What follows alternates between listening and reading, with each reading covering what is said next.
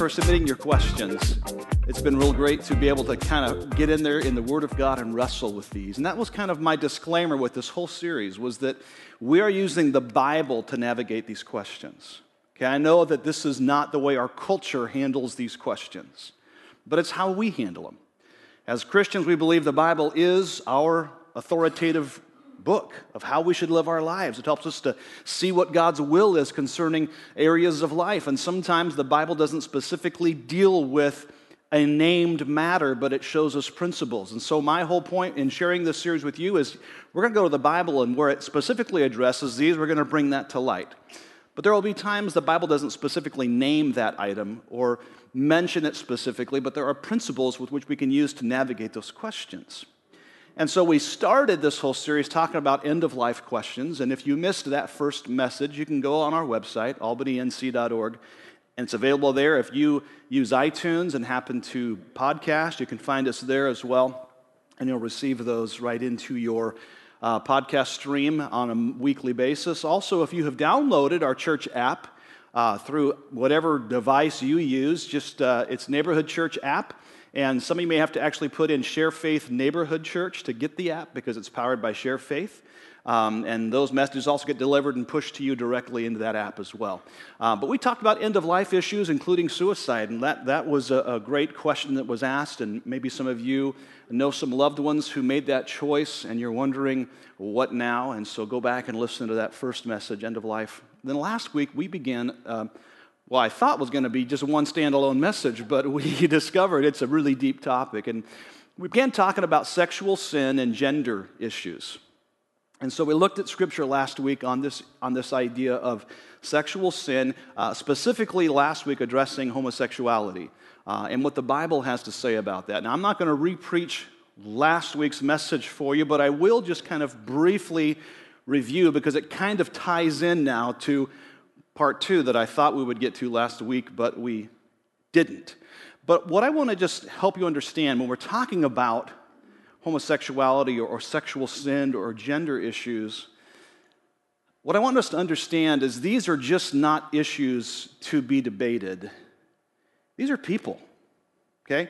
These are people you love. These are people that you know that you care about. And I think when we approach topics like this, it's easy for us, especially in the faith community, to look at it through a judgmental lens and just see it as an issue to bring clarity to and to speak at.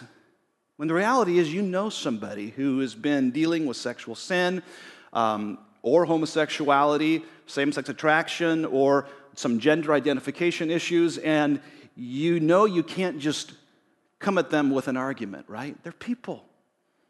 People willing to receive our love, to be valued. Yes, to talk about this with grace and truth because you do care about them. So please hear, again, my heart is not to cast stones or be judgmental on these issues, but to raise awareness what the Bible says about sexual sin, but recognize that even Jesus, as he ministered to people who were broken by their life choices concerning their sexuality, he treated them gracefully, with respect, and he loved them. Because he didn't see issues when he came to this world. It doesn't say, for God so loved the issues, right? God so loved the world, he became humanity to come and not just talk to issues, but to love people and to communicate truth to people who needed to hear truth. And so when we talked about homosexuality specifically, the question that was asked was basically a two-pronged question. Gay people say they're Christians and think they're saved, but the Bible says differently. I'm just quoting the question that was submitted. This is not my spin on it. This is how it was submitted to me. So if all sin is sin, what makes being gay different than being a sinner? And so we talked about, is it a sin to practice homosexual activity? And what we created was a framework, because we don't want to necessarily talk about what we're against in the faith community. I think we should talk about what we're for. And what we are for is God's design for sexuality. And I was talking to somebody after last week's message, and they said, I have never heard the word sex so many times in church. But you know what? This is a great place to talk about what God's design was for sex, because I want to tell you right now that sex was a gift from God to be enjoyed within a certain context. Sex is not, in the purest form of what God designed, sex is not dirty. And maybe you grew up and when you had questions about sexuality and you went to mom or dad or whoever was a caring adult in your life and you started trying to talk about it, it was like, oh, don't talk about that, that's dirty. And you had this sense that sex is dirty. Biblical sex is beautiful. It's a gift God gave us. But He gave it to us with some context. So we looked at that in Genesis chapter 1, the creation account, Genesis 2, the creation of man and woman. And we discovered that for this reason, a man will leave his mother and father and be joined to his wife, and the two will become one flesh. So what we see established in the Bible becomes a filter through how we look at any other sexual activities. Well, what we basically came to terms with is that God's design for sex was to be in the context of a marriage covenant relationship between one man and one woman. So when we look at any other sexual sin through that filter, we began to recognize it's not just homosexuality that is labeled as a sexual sin. When it was supposed to be between one man and one woman in marriage covenant, and you put that filter over any other sexual issue, you begin to discover this is a big issue. And it's also a big issue in the church. Because you put that over addiction to pornography, all of a sudden you have an issue. You put that over affairs outside of marriage, you have an issue. Okay? So we're not just saying it's about one group of people. When we look at God's design for sexuality, He has given us a very clear picture that was also affirmed by Jesus in the New Testament and by Paul. And so when we look at homosexuality through that lens, it would be considered a sin because it's outside of God's design for sexuality. Now, then the question would be, then can a gay person be a Christian? We looked at that. And we said, how does any sinner become a Christian, right? We admit our need of a Savior. We believe Jesus is that Savior who came as the Son of God to die for us. We confess our sins, we repent of our sins, and we follow Him.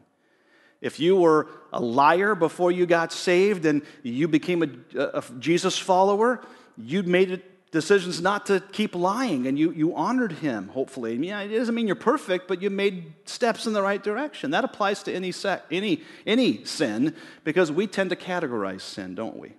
This is bad. This is an okay sin. This is a little white sin. This is a black sin. We have these kind of, and do you know why we do that?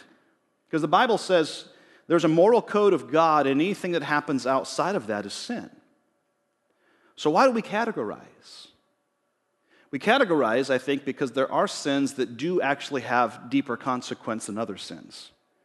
It's not about it being more sinful. It's about there are consequences that are bigger for certain sins. It doesn't make that sin bigger. It just means when you do something, it has a bigger consequence. That's why I think we tend to categorize. Well, that's a little sin because it has a little consequence. It's a big sin because it has big consequence. And somehow we have labeled homosexuality like the unpardonable sin, and it's not.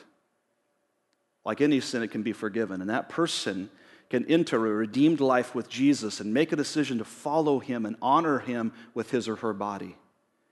And we know that's a hard call for a person who feels attracted to the same gender. How can I live without intimacy? And one of the books I read that I think brought a remarkable point to this, it's called Good Faith, is the name of the book's called Good Faith.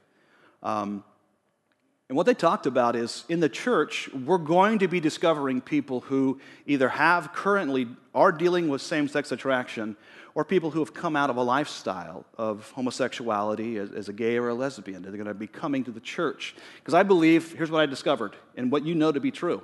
When we think our desire is the end game and we keep pursuing that, we still feel empty. I mean, some of you have discovered that. You pursued that desire, and it left you wanting. It didn't satisfy.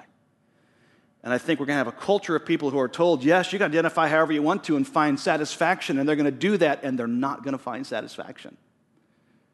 And they're going to look for eternal hope. They're going to look for something that gives them a sense of belonging and a sense of answer and purpose that's outside of themselves. Our culture says, look inside yourself to find who you really are. And the Bible says, no, you got to look outside yourself to find who you really are. That you're a created child of God. And you find your purpose not in exploring your feelings and pursuing your passions, but you find them in connecting with the creator of the world and of who you are.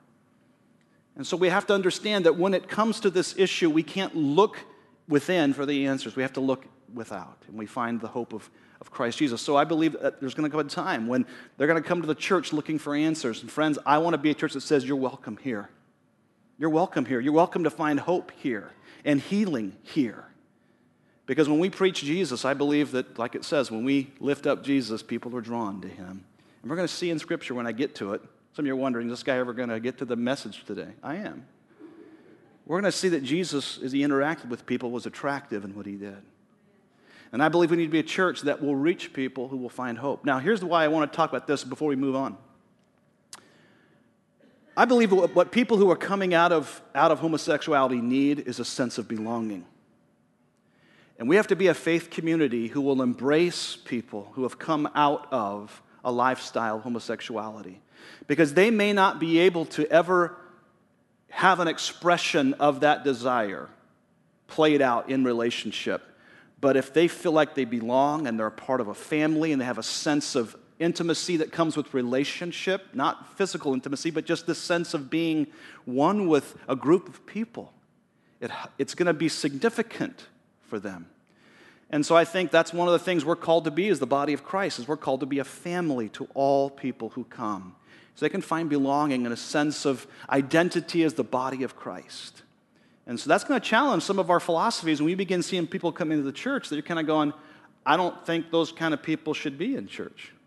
Let me remind you what Jesus said when he hung out with sinners and tax collectors and he was accused by Pharisees of mingling with sinners and terrible people. He said, it's not the healthy who need a doctor, it's the sick.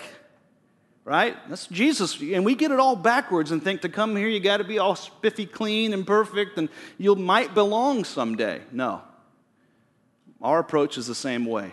Our community is full of people who need to discover hope. And we believe true hope is found in relationship with Jesus. So, we looked at those last week.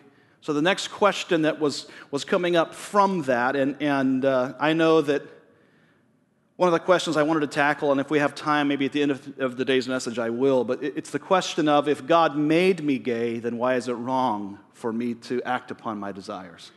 And I think I do want to attack that question here, but maybe at the end if we have time. I want to move into now, though, how should we as Christians, how should we interact with people who are currently living in sexual brokenness? All right, so here's the question that was posted.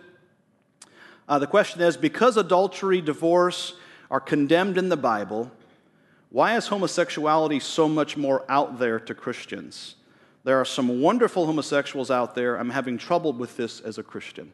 So that was the question as submitted. Again, I don't modify your questions. I just put them up on the screen as you submitted them. So, according to the Bible, as I've already said, homosexuality is not so much more out there than any other sin. We just tend to categorize it, right? We've already said sin is sin. And we need to stop categorizing and measuring sin and see it just as God does. That yes, it is sin, and it needs to be brought to the cross of Christ. It needs to find its true forgiveness through Christ, and then it needs to move into a life of sanctification, which is that big word which means just becoming more like what Christ wants us to become like by the help of the Holy Spirit.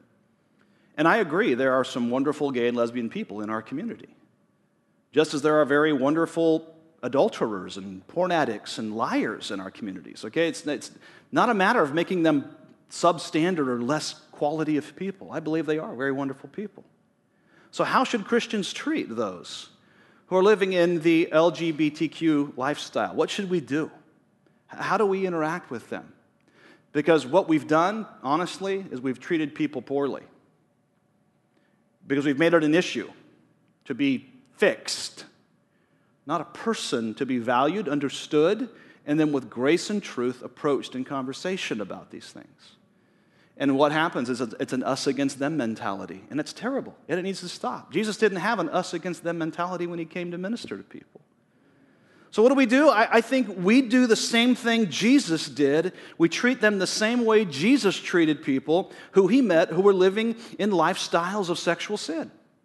And we have 3 examples in Scripture specifically about this. And the reason I want to use these is to help us understand kind of the same cultural viewpoint toward these sins that we tend to project today on the gay community.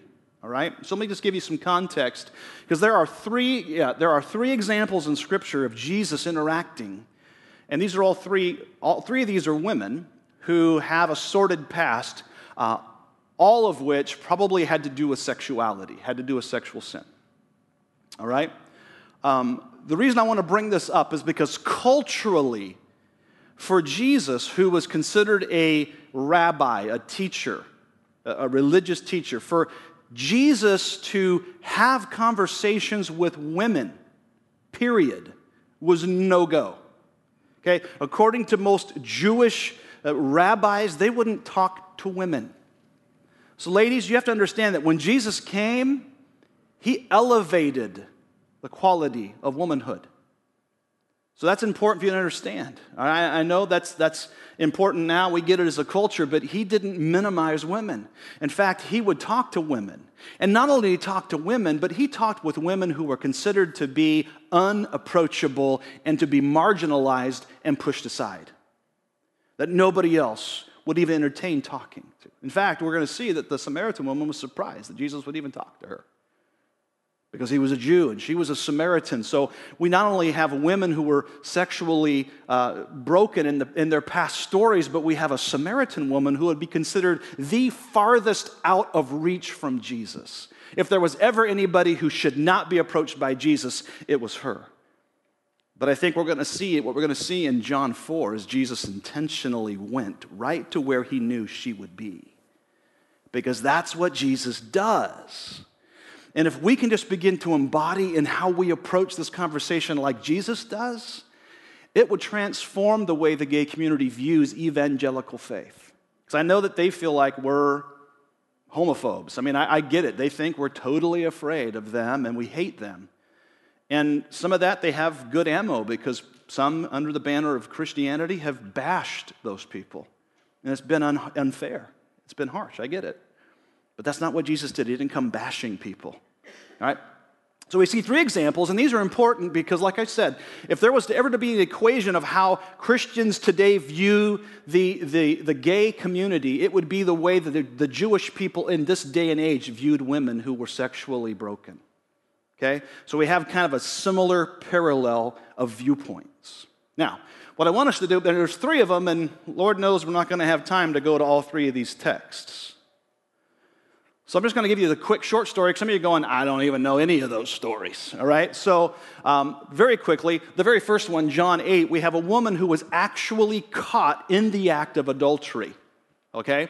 So that means the religious leaders were basically doing a sting operation, waiting for this woman and this man to have sex outside of biblical covenant relationship.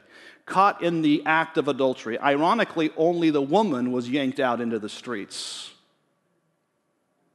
Some scholars believe the reason why is the man was a religious leader, but we can't say that. I don't know. I mean, there's speculation on who the guy was. But she was the one yanked out, brought before Jesus, and they said, the law says that this woman should be stoned because she was caught in the very act of adultery. What do you say? So here's Jesus set up. Set up like a lot of Christians are today when it's like, I'm gay, but what do you say? All right, so here we are. There's tension in the audience, and Jesus does something very interesting. He stoops down and writes something in the sand. What it was, it could be a list of sins of the men who were gathered, because Jesus knew the hearts of those who were standing there. It could have been the commandments. We don't know what he wrote. He could have been writing what he wanted for lunch. But what was written there wasn't important. Because what he stood and said was, let the person who has no sin cast the first stone. Friends, we can't cast stones at those who are sexually dealing with these issues, because we are also people who cannot say we're sinless, right? We don't, I hear people say, well, we need to judge them. The one context we have for judgment of sin deals with people within the body of Christ. And if they are sinning, we are to judge according to them identifying as a body of Christ member. And if they are, we're to confront that sin and make judgment upon that sin. But in the case of people who are broken, we approach not with judgment, but with grace and truth. Okay? So let he who is without sin cast the first stone. Everybody walks away. The story's not done. He looks to the woman and says, "Woman, where are your accusers?" They've all left. He says, "Neither do I condemn you." But this is what Jesus then does. He doesn't say, don't worry about it. Go back and do what you were doing before. Is that what he did? Did he just coddle and then condone? No, what did he say? Now go and sin no more. Meaning, I restore you. Your sins are forgiven, but don't go back and do this again. Pursue a life of following me. So that's just one example. We also have the example of the woman who anoints Jesus' feet. We see it in Luke 7. And real quickly, the story is Jesus was invited to the home of a Pharisee, of a leader of the Jewish faith. And while he's in the home having conversation and having a meal, a woman comes into the room where they're having this banquet.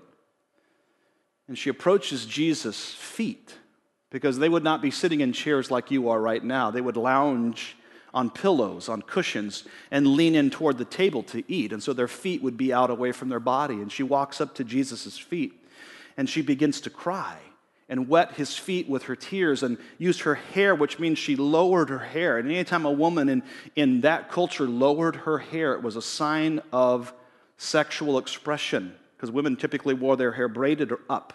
And for her to let her hair down was like a big no-no.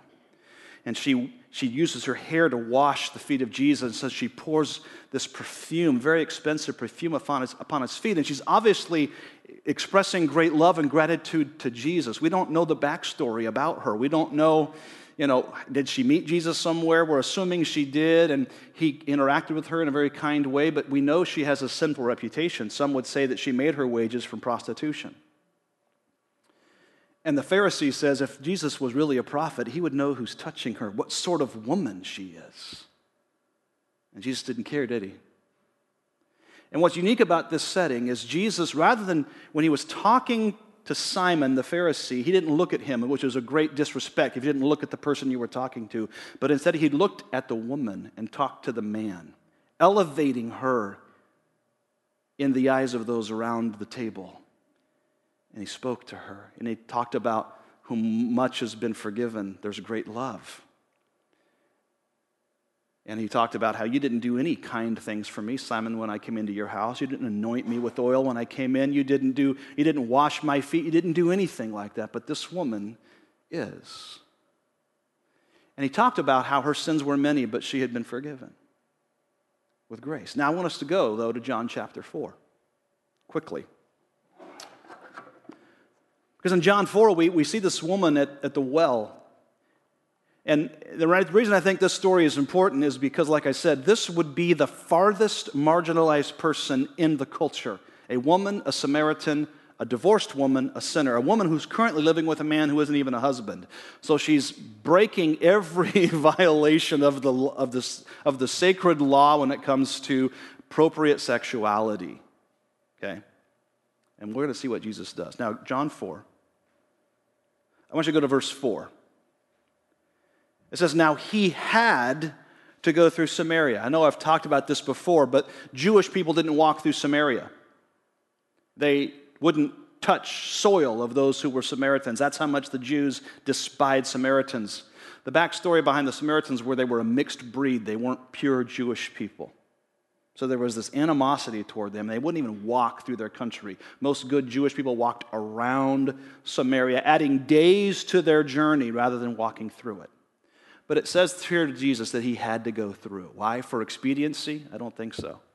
He had to go through there because I believe he knew there was a divine appointment waiting for him. And you got to remember, Jesus' ministry was short, 3.5 years. I've pastored here 10 years. 3 times the amount Jesus had ministered. And you would think, man, this guy had to be in a hurry. Why would he go through Samaria? Why would he talk to a woman at a well? because he knew he was about his Father's business, and he knew this was an encounter that needed to be recorded in Scripture to show us how we deal with people who have been pushed aside and marginalized because of their labels or their sin. So John 4. Now he had to go through Samaria. So he came to a town in Samaria called Sychar, near the plot of ground Jacob had given to his son Joseph. Jacob's well was there, and Jesus, tired as he was from the journey, sat down by the well. It was about noon. When a Samaritan woman came to draw water, Jesus said to her, "Will you give me a drink?" His disciples had gone into town to buy food, and the Samaritan woman said, "You're a Jew, and I'm a Samaritan woman. How can you ask me for a drink?" And there's some explanation here, for Jews do not associate with Samaritans. Jesus answered her, "If you knew the gift of God and who it was that asked you for a drink, you would have given him, and he would have given you living water." "Sir," the woman said, "you have nothing to draw water with, and the well is deep. Where can you get this living water? Are you greater than our father Jacob?" She didn't really know who this was, right? "Who gave us the well and drank from it himself, as did also his sons and his livestock?" Jesus answered, "Everyone who drinks this water will be thirsty again. But whoever drinks the water I give them will never thirst." Here's something he's touching on. He's touching on the satisfaction that only salvation with Christ can bring to the human heart. Sexuality will never do that. Can I remind you, and I know this is bad news for guys in the room, but sexuality is temporary. Because in heaven we know there's neither marriage nor given in marriage. Now we're not angels floating on clouds, but there is a resurrected body we will have. But the truth is, sexuality is temporal for the purpose of enjoyment and reproduction. But that's coming to an end. If I identify only based upon my gender and my sexuality, I'm missing it big time. Because there is a soul to me that is eternal. And there's a part of me that is eternal. And only can I find satisfaction truly, not through my sexual expression, but through a relationship with Christ Jesus. And that's what he's touching on here when he says, "Whoever drinks will be thirsty again, but I will offer water that will truly satisfy. And it will become in them a spring of water welling up to eternal life." And the woman said to him, "Sir, give me this water so that I won't get thirsty and have to keep coming here to draw water." He told her, "Go, call your husband and come back." Now, isn't Jesus just interesting in what he does here? He kind of knew this conversation was really going nowhere, and she wasn't getting it.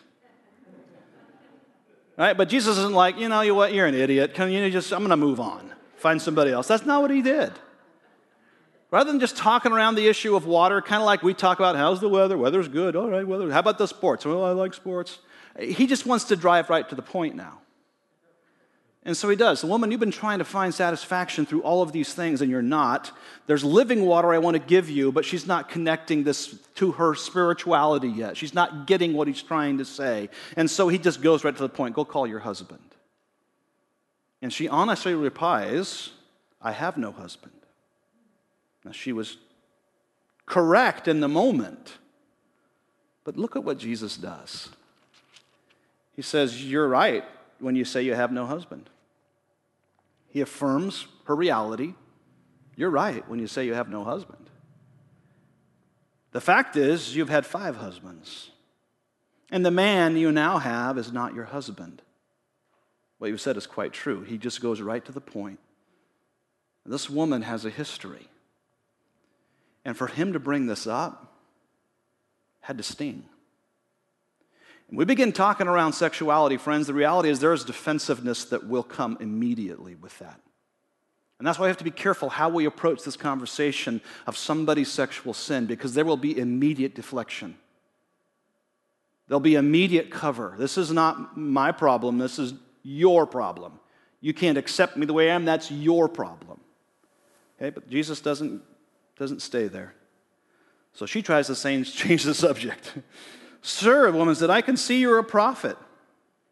Our ancestors," and she wants to change the subject now to spiritual things, which is exactly what typically happens in sexual sin. They want to change it. They want to take Scripture or take something true and say, well, this is the way God made me, I'm fine, and they want to make it. That's what she was trying to do in a different way. She was trying to bring up an argument. And what does Jesus do? So you can kind of read it.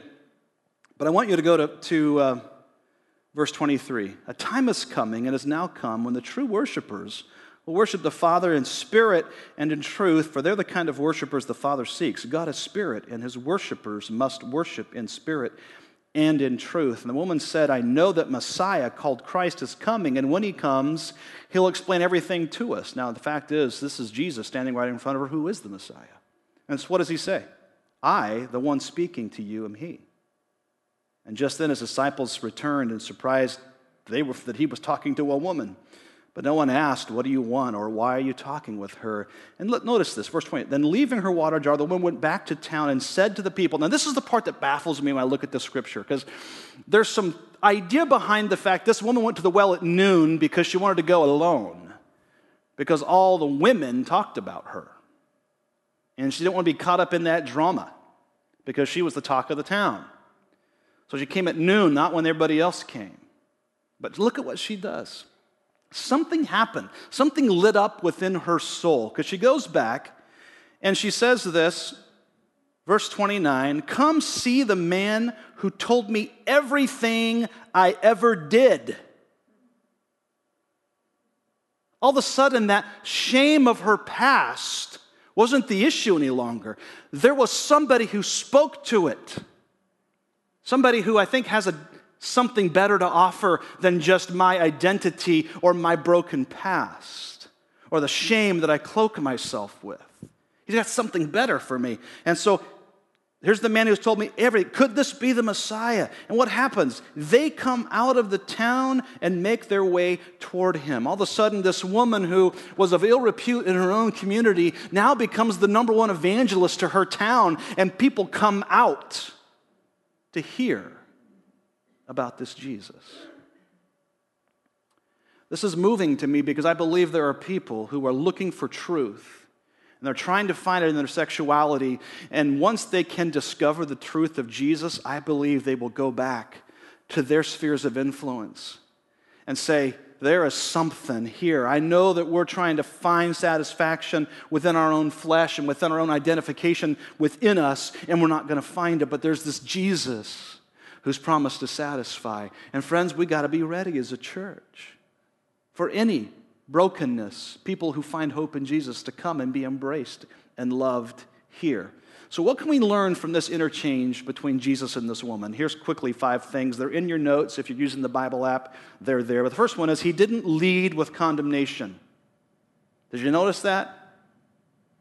He didn't look at that woman at the well and say, woman, you're a sinner.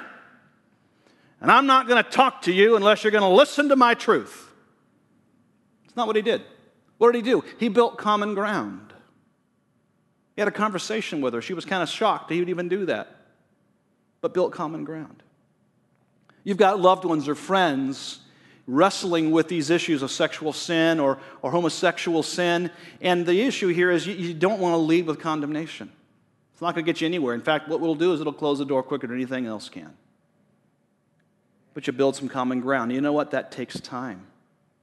That takes relationship. That means you're willing to just rub shoulders and be there.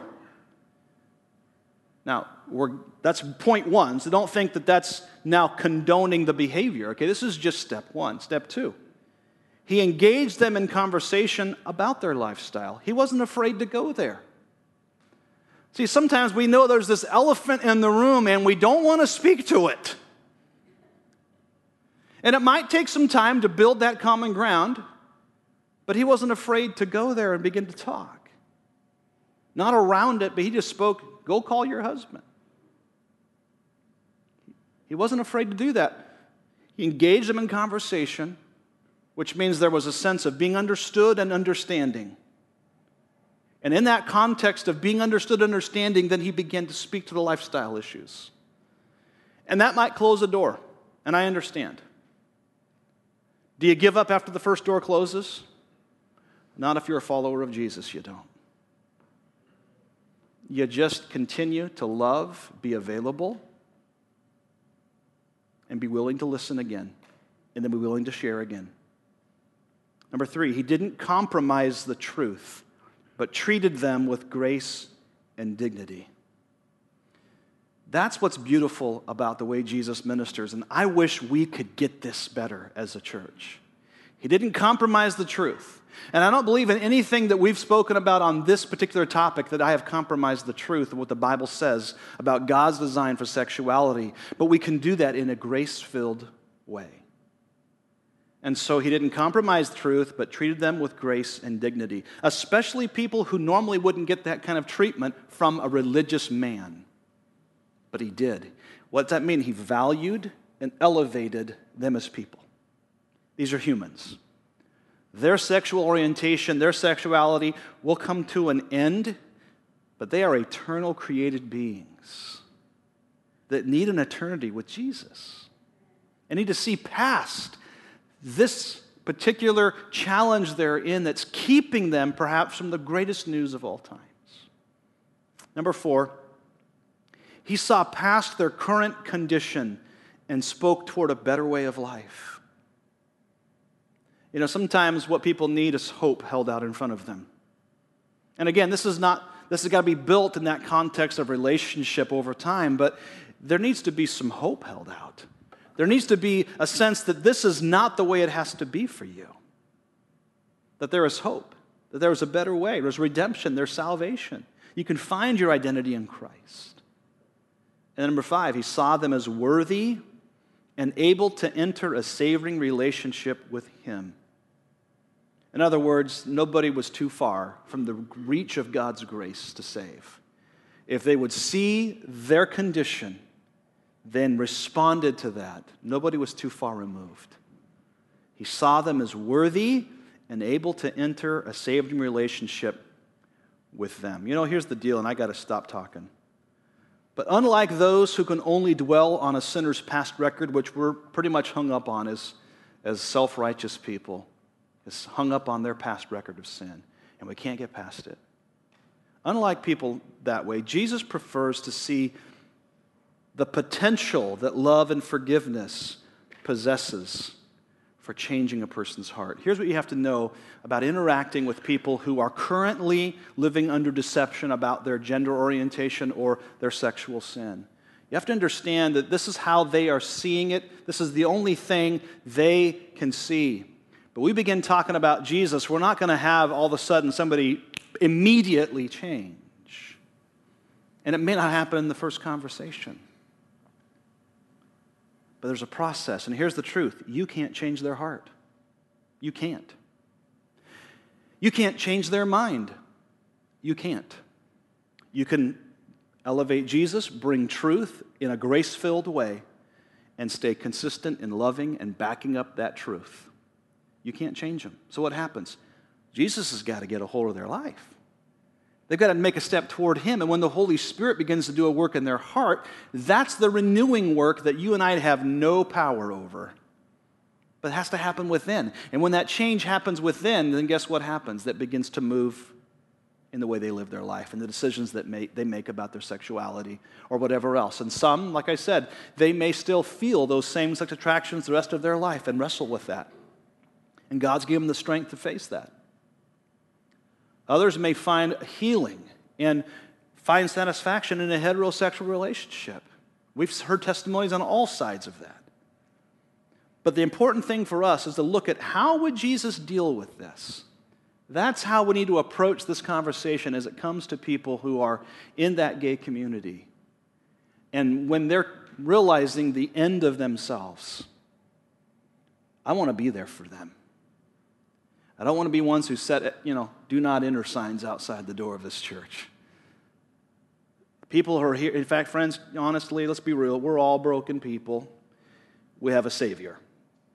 But we're not perfect. And what we can be is the love and the grace and the truth of Jesus. And you might feel, but doesn't that condone their behavior if I just keep loving them? Friends, let me remind you, you are powerless to change. You are powerless to change them. But we shared it last week. It's your kindness that leads me to repentance, O Lord.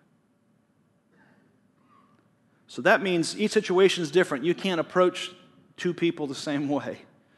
Jesus approached each of these women 3 different ways. And the Holy Spirit, friends, is going to give you creativity to do the same. So how do we deal with them? The same way Jesus did, with grace and with truth. And let the Holy Spirit do the only work the Holy Spirit can do. All we're called to do, friends, is catch the fish. Guess who cleans them? That's the work of the Holy Spirit.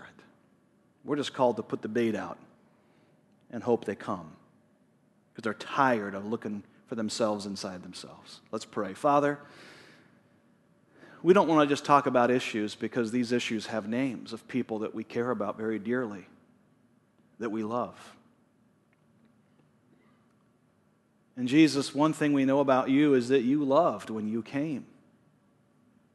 In fact, you were known as a friend of tax collectors and sinners and prostitutes because you weren't ashamed to enter the messes of people's lives.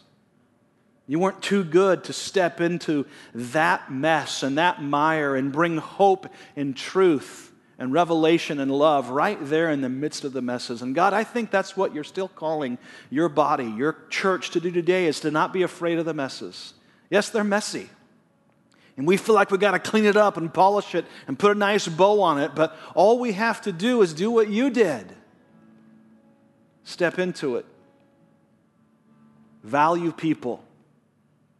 Express your love through grace and truth. So God, I pray for each person who's thinking of a name right now of somebody they love, somebody they know who is dealing with these issues. Infuse us, I pray, with that love. It's easy to be critical. It's easy to be judgmental. But that wasn't your way. So help us, Lord, to be an expression of your love and be willing to journey with people through the mess, through the challenges, through the confusion, knowing that you ultimately are the answer. And we thank you for that today. So help us be good news to those who need it the most. In Jesus' name, amen. Let's stand this morning.